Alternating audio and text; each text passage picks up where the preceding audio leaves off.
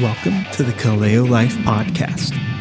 You can find more resources for gospel living and information about us by going to our website, kaleo.community. Enjoy today's sermon. God, we thank you for your word. We thank you for revealing yourself to us in the Bible. God, I pray that you open our eyes to see and to our ears to hear, Lord, what you want to show us today, Lord. That by your Holy Spirit, you would speak to us, that you would fill each one of us with your Holy Spirit, and that we would be ready to receive your word. In Jesus' name we pray. Amen. All right, so I have a few questions for the kids. Are you ready? Are you ready, little ones? All right, so this one is fill in the blank, okay? This one is super easy because we literally just sang it, but there's a song that goes, oh come, blank. What is the word that comes after that? Emmanuel. All right, you guys know it really well. All right, well, here's the maybe a little more complicated question. What is the meaning of Emmanuel? Jesus. What was that? God with us. God with us. Okay, yes, Emmanuel is Jesus. You guys got ahead of me. But the literal meaning of the word or the name Emmanuel is God with us. All right, so here's one more question before we start talking about the name Emmanuel. Here's one more question for the kids, and this is more open-ended. What do you do when you are scared? You talk to Jesus. Okay, you talk to Jesus, you talk to God. What else? Who do you go to? You go to your parents, right? Like when you are scared in the middle of the night and the wind is blowing and the trees are shaking and the rain is hitting the window and you're like, I can't sleep. Who do you go to? You go to your parents, right? And yeah. And I think the reason why kids go to their parents is because for them at the time, their parents are it sounds kind of weird to say it this way, but for them at the time, their parents are the most powerful people that they know, right? The ones that can help them at the time. And so the reason why I mention this is because usually when we find ourselves in a situation of trouble, in a situation of fear, when we are afraid, our instinct usually is to go to something or someone that we believe to be the most powerful, right? We will go and seek for the solution or for protection or for relief from whatever is the most powerful thing or person that we know.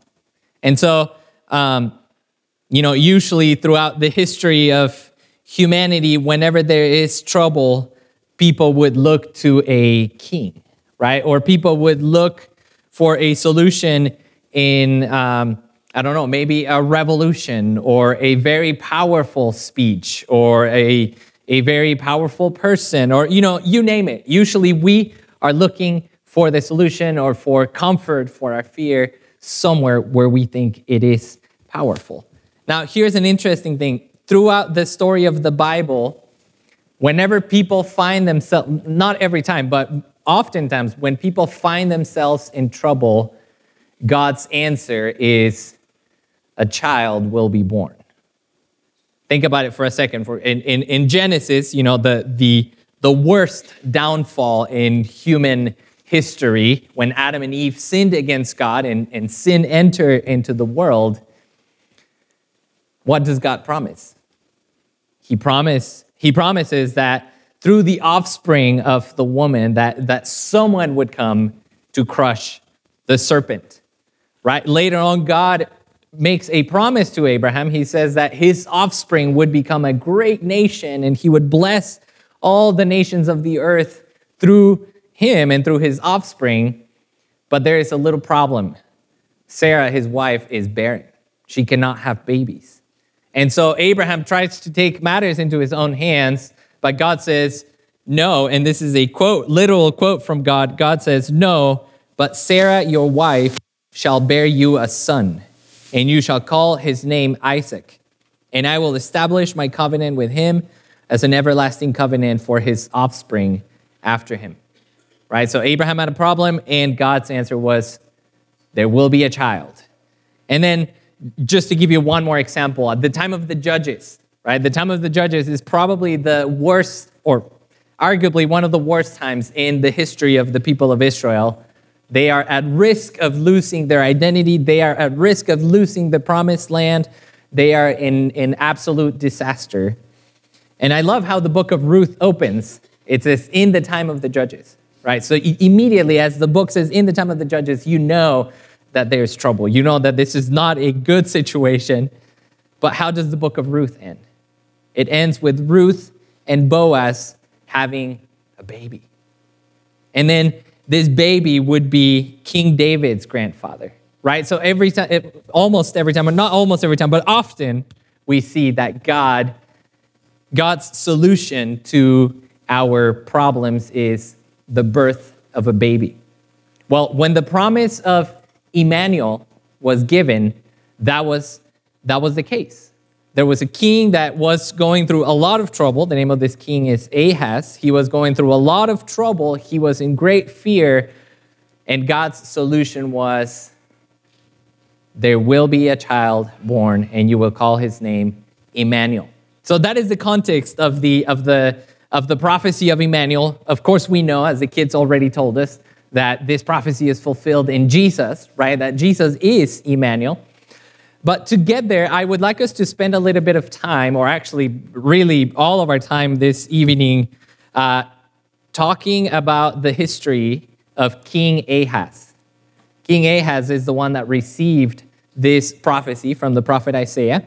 So tonight is going to be very different from what I usually do. I'm not necessarily going to be over a lot of the verse by verse and explaining, but I'm just going to tell you the story of King Ahaz and Isaiah, and I might quote a few verses here and there, and this is coming from Isaiah chapters 7 through 9. So if you want to open your Bibles to Isaiah 7 through 9, that would be helpful, because I will quote a few verses from there.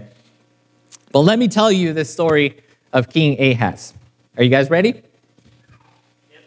All right, so King Ahaz was king about 200 years, or actually a little bit over 200 years after King David died.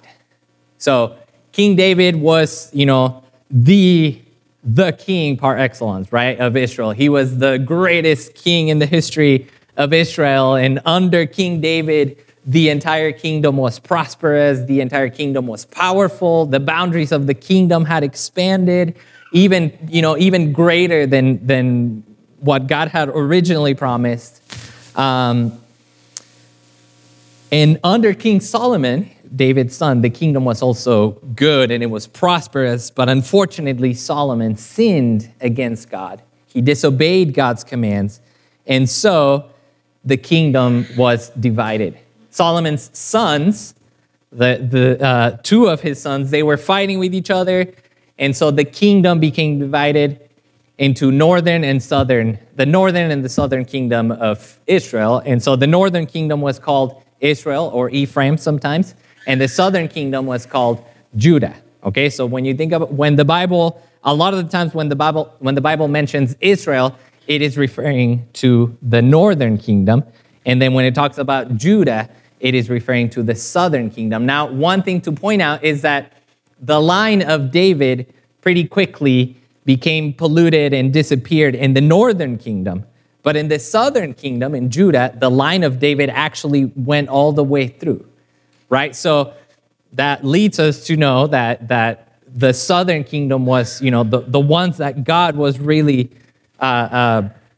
blessing, the ones that he wanted them to see follow him. Not that he didn't want the northern kingdom to follow him, but unfortunately, the northern kingdom, the kingdom of Israel, they were idolatrous, they disobeyed God, and eventually they were wiped out by the kingdom of Assyria. Okay? So, going back to Ahaz. Ahaz was a king of Judah. He was a king of the southern kingdom. And there was a problem. The kingdom of Assyria, which was the most powerful kingdom at the time. Assyria was the most powerful kingdom. They were about to attack the northern kingdom, and he was afraid that they would also make it all the way to the southern kingdom.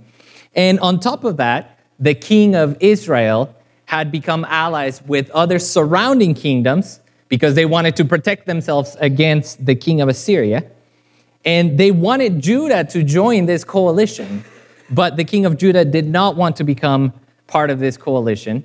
And so the king of Israel and their allies, they threatened to invade Judah to convince them, or maybe just to destroy them, to convince them to join the coalition. So in Isaiah 7:2, we read the response of Ahaz and really of all of the people of Judah. In Isaiah 7:2, we read, "When the house of David was told, Syria is in league with Ephraim, the heart of Ahaz and the heart of his people shook as the trees of the forest shake before the wind."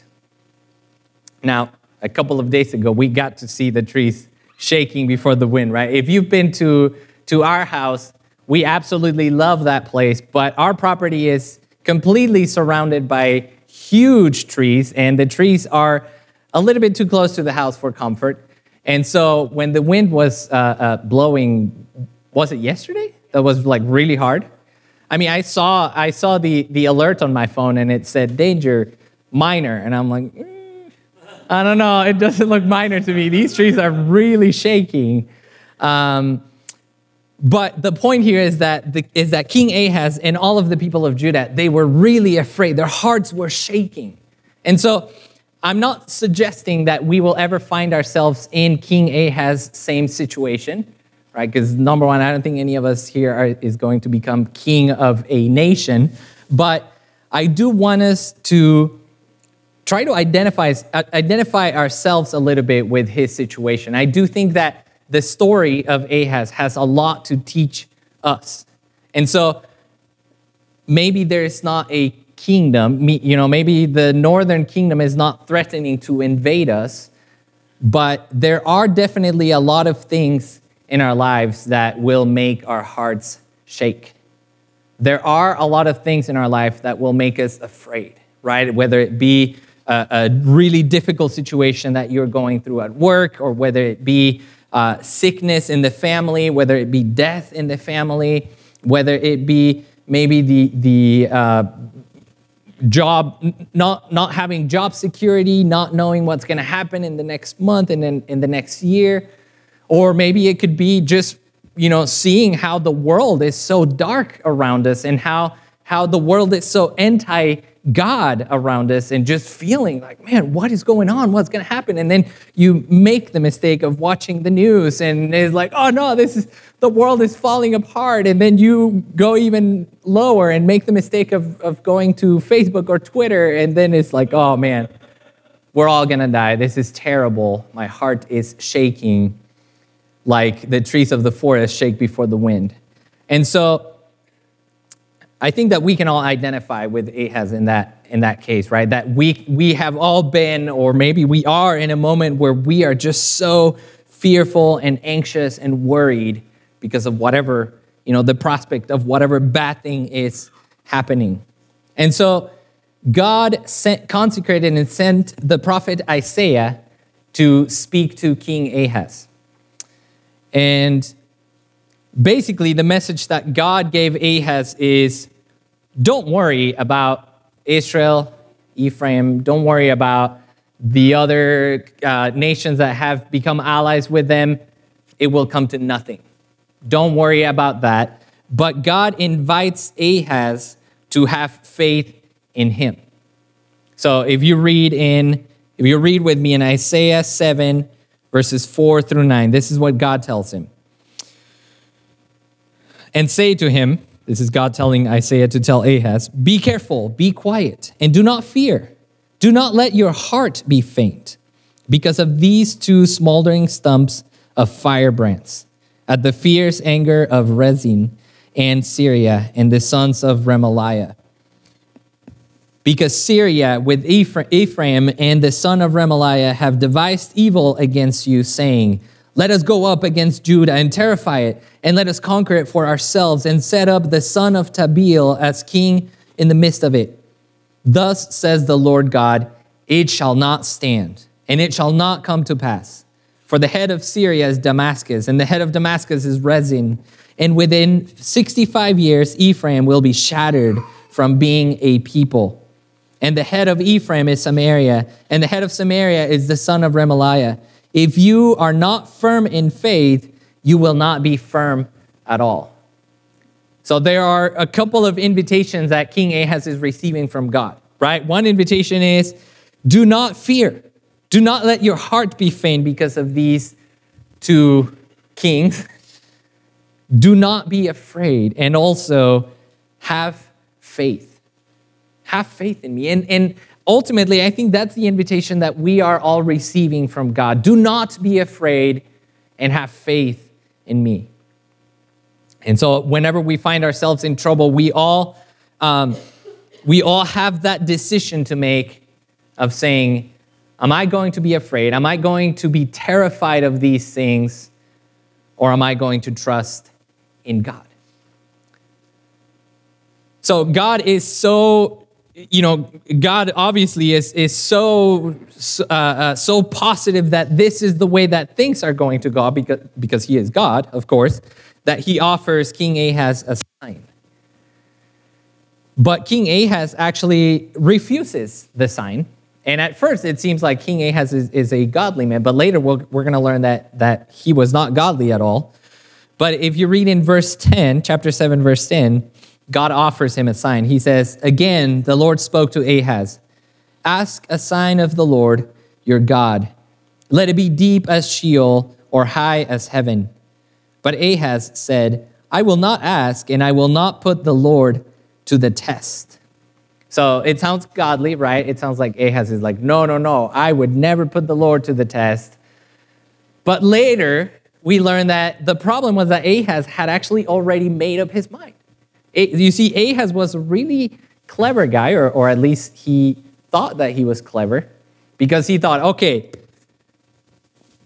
Israel and Syria, not to be confused with Assyria, so Ephraim and Syria, they have formed a coalition to come and attack me. Well, I know a nation, I know a kingdom that is way more powerful than them, and that is the kingdom of Assyria.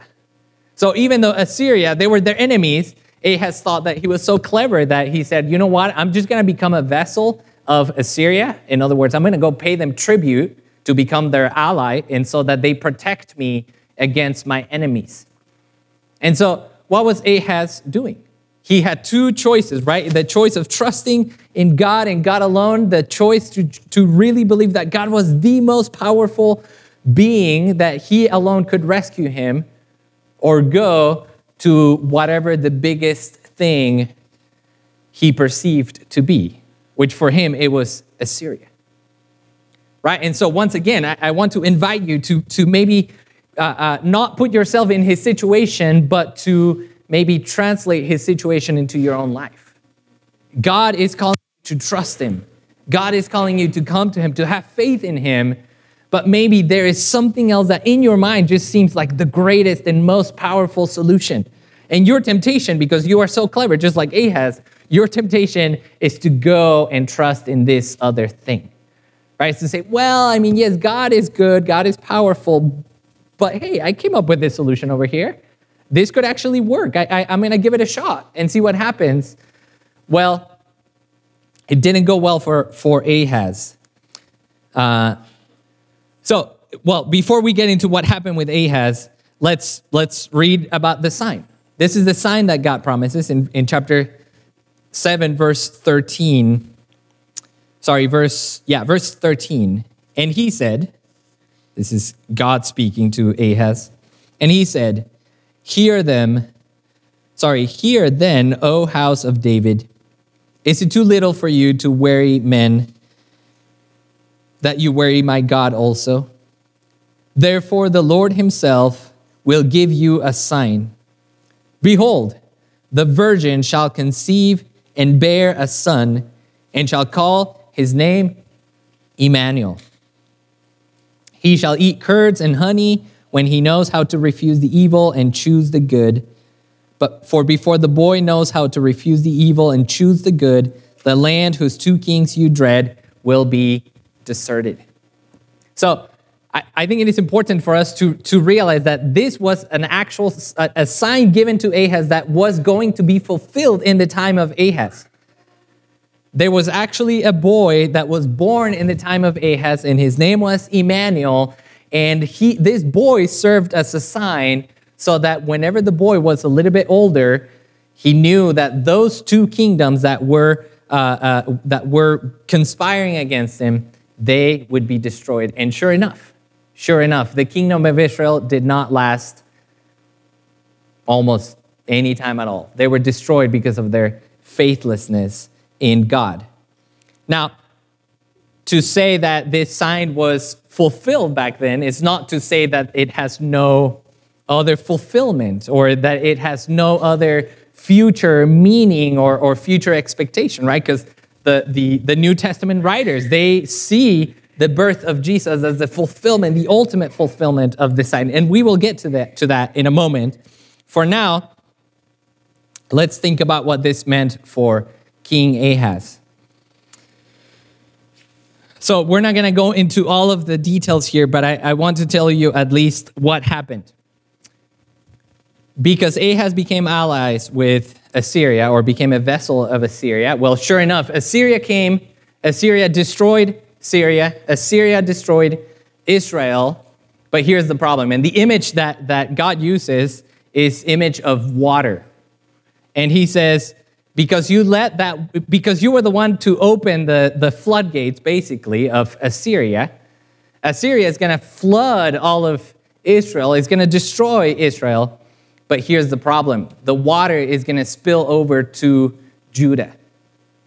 Assyria, the ones that you thought that were your friends, the ones that you thought that were going to protect you, they are actually going to come to Judah, and they are going to get all the way to the neck, right? We're still with the image of water. They're going to get all the way to the neck. And sure enough, we read in the historical books in the Bible that Assyria came and destroyed every single one of the Judean cities except for Jerusalem.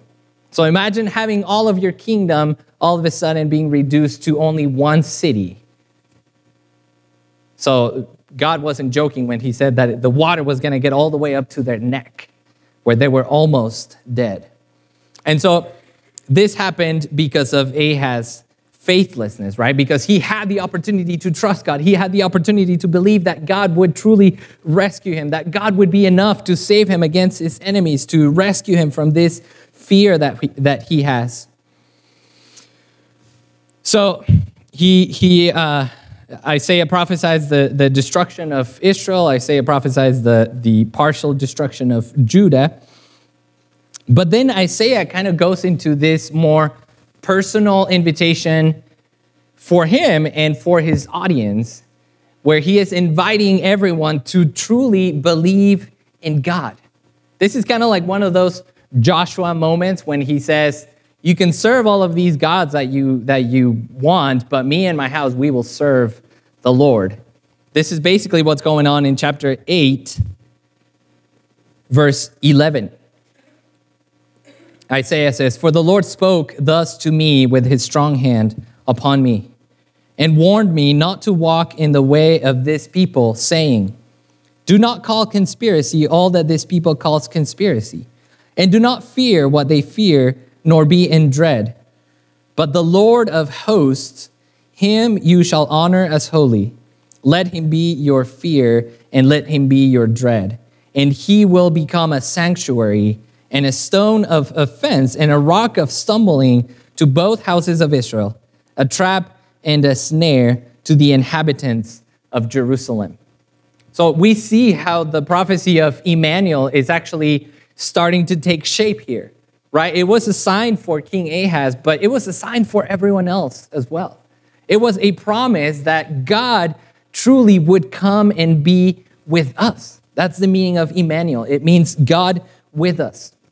And so God is inviting Isaiah and his audience to believe in God, to fear God. He's giving them two options. He's saying, you can fear the Assyrians, you can fear all of these, I think it's funny that he uses the word conspiracy, but I don't want to get into that. You can fear these conspiracies, or you can fear and believe and trust in God. And it says, when you do this, then the Lord of hosts will either be a sanctuary or a stone of offense and a rock of stumbling. So the promise, the prophecy of Emmanuel could either be really, really, really good news, or it could be terrible news, depending on your faith in God, depending on your fear of God, right? Because if you fear God, if you love him, if you trust in him, if he is the strongest and the mightiest, and you know it, and you worship him, and he is your priority, then imagine the amazingness of God being with us. He says, God will be your sanctuary. The sanctuary was where the people would go and meet with God. And so he is saying, God himself will be your sanctuary. You will be with him. God will be with us. But if you went with Ahaz and trusted in Assyria or whatever else, then it's really bad news that God comes, because he becomes an offense. He becomes a stumbling to both houses of Israel, a trap and a snare to the inhabitants of Jerusalem. And look at what it says in verse 15. And many shall stumble on it. They shall fall and be broken. They shall be snared and taken. So it is not a good thing, right? That if you don't trust in God and God is with us, God comes, then if you don't trust in him, you stumble and you are destroyed. But if you believe in him, then he is a sanctuary, and you can be in his presence. You can enjoy the presence of God. You can be saved by God. You can be delivered from your sin, from your fear, from your anxiety, from anything evil or negative that you have in your life. Even from your own self, from your own flesh, you can be delivered. So basically, the future is not, going back to the history of Ahaz, the future is not looking bright for Israel or Judah. Israel is destroyed by the kingdom of Assyria. Because the king of Assyria is too proud, God actually raises another kingdom, the kingdom of Babylonia, and they come and destroyed Assyria, but they also come and destroy Judah. And all of this happened because of the people of Israel, because of their faithlessness, because of their trust in anything else other than God, because of their idolatry, because of their because of so many different troubles. You can read all about that in the book of Isaiah. But I want us to get to the point where this prophecy of Emmanuel really becomes amazing and extremely good news. And so if you skip forward to chapter 9,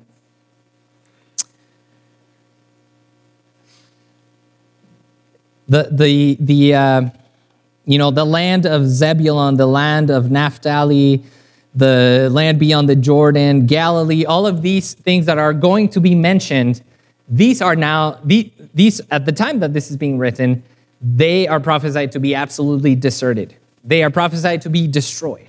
And so I mentioned this so that you realize, like, oh, wow, this prophecy is saying that out of this place that there was absolutely nothing, out of this place that was destroyed by their enemies, something good is going to come out of that. And so in chapter 9, verse 1, the prophecy says, "But there will be no gloom for her who was in anguish.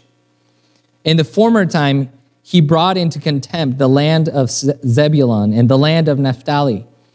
But in the latter time, he has made glorious the way of the sea, the land beyond the Jordan, Galilee of the nations. The people who have walked in darkness have seen a great light. Those who dwelt in a land of deep darkness, on them has light shone. You have multiplied the nation. You have increased its joy. They rejoice before you as with joy at the harvest, as they are glad when they divide the spoil. For the yoke of his burden and the staff of his shoulder, the rod of his oppressor, you have broken as on the day of Midian. For every boot on the trampling warrior in battle tumult, and every garment rolled into blood will be burned as fuel for the fire. Verse 6, for to us a child is born, to us a son is given, and the government shall be upon his shoulder, and his name shall be called Wonderful, Counselor, Mighty God, Everlasting Father, Prince of Peace. Of the increase of his government and of peace there will be no end, on the throne of David and over his kingdom, to establish it and to uphold it with justice and with righteousness from this time forth and forevermore. The zeal of the Lord of hosts will do this. So this is the context of this promise, right? The context is a failed kingdom, a conquered people, a people that failed to trust in God, and therefore they were in absolute darkness. And then you get the promise of a child that would become a king, but that would become a greater king, even greater than David. All of these other kings in the history of Israel and Judah, they failed. They brought the kingdom to ruins. The office of king that was supposed to be a good thing, they ruined it because of their sin, because of their idolatry. But the amazing and incredible news is the promise that God makes that a child would be born and that he would be the ultimate king. He would be the perfect king. He would reign forever. He would do justice. He would uphold the kingdom with justice and righteousness. And that is our Lord Jesus Christ. He is the king. He is Emmanuel. He is the promised child that would be born. And so on that first Christmas day when Jesus was born, that was the beginning of the fulfillment of this promise. And as I mentioned earlier, we now look forward to his second coming when he will finally come and establish his eternal kingdom. When he will finally come and defeat all evil, defeat death, and finally destroy all sin and rule forever with justice, with righteousness. That's why Christmas is so important. That's why the name Emmanuel is so important, because it means that God is with us in the person of Jesus. And that's why we gather here every Sunday. We gather to worship the Lord Jesus, to remember his sacrifice, to remember his birth, his perfect life, his death on the cross, and his resurrection. Because if Jesus had not come, then we would still be in darkness. We would still be lost. And we would be absolutely without hope. So the invitation for you, the invitation for us, is the same one that King Ahaz received. Will you continue in fear? Will you continue in anxiety and fear of whatever else is out there? Or will you trust that God is actually the one that can bring eternal peace, eternal joy, and eternal kingdom? Do you believe that God, through Jesus, is the one that can actually save you? So let's spend some time remembering the Lord Jesus, remembering his sacrifice as we partake of communion. If you are a believer in Jesus, if you have entrusted your life to him, you are welcome to come up here and take the bread, take the cup, and bring it back to your seat. And we will sing a song together to our God, and then we will partake of the elements. Let's pray. God, we trust in you. But we also acknowledge that we are weak, that there are so many things out there that seem so powerful and that call for our trust, for our allegiance. But God, help us to remember that you are the most powerful, and that you are a sanctuary to those who fear you, to those who trust in you. Help us to remember that you sent your son Jesus to be here with us. You sent Emmanuel, God with us. Lord, help us to trust in you. Even as we remember the sacrifice of your son Jesus on the cross, Lord, I pray that our faith, our trust, our confidence would be in you. In Jesus' name we pray. Amen.